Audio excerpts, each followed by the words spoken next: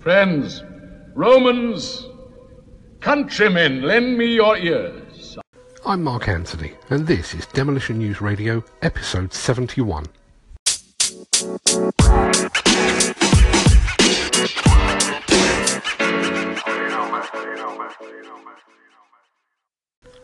In this episode, a cause for optimism in the first business briefing of 2018. This business briefing is brought to you in conjunction with market intelligence provider The Builders Conference and by BC Live, the only real-time league table of new contract awards in the UK construction industry. Visit bclive.co.uk to find out more. Towards the end of December 2017, we passed the 13,000 followers milestone on our Instagram account. Now, given that we only post photos and videos of demolition equipment and demolition processes, I think it's fair to assume that there are very few professional economists among that 13,000.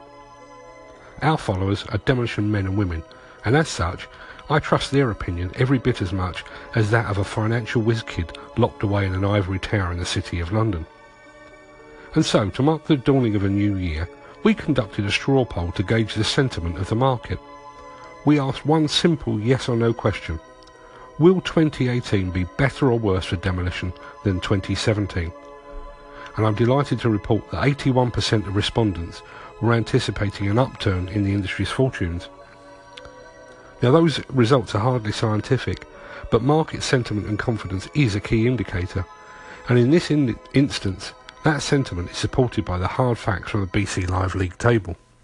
This show is brought to you by Hydroquip, the UK's largest independent provider of on-site hose repairs. Call 0845 812 0212 for the 24/7 national call-out service, or download the Hydroquip Job Manager app for iOS and Android devices from the App Store.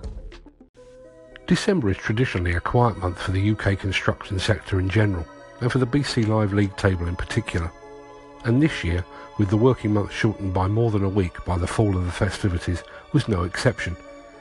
But the BC Live League table still delivered a comparatively positive monthly total of more than £2.095 billion spread across 182 individual companies to end the year on a relative high. Even though that marks a marginal decrease from the £3.05 billion recorded in December 2016 and the £2.58 billion recorded in December 2015, the latest monthly stats provide sufficient cause for optimism into 2018. The end of the calendar year also affords an opportunity to look back over a roller coaster year for UK construction demand and sentiment.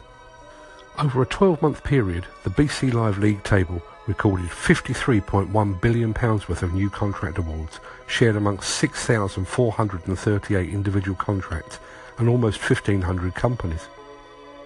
On the upside, this outcome is the second highest total recorded since the table's inception. On the downside, that annual total contains almost £7 billion worth of work earmarked for the massive HS2 project. Without that, the BC Live League table would be off by about 20%. Also notable in 2017 is the fact that former Prime Minister David Cameron's stated aim to decrease public spending whilst encouraging private investment finally bore fruit. The public sector contributed 2,902 new contract awards worth £22.78 billion, while the private sector amassed 3,516 new contract awards with a combined value of £30.25 billion. All things considered, Brexit, the Trump presidency, and industry-wide skills shortage, the past year could have been a great deal worse.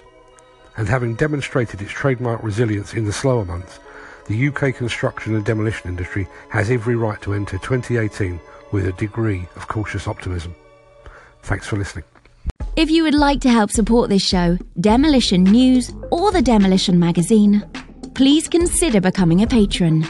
Just head over to patreon.com/Demolition News to find out more.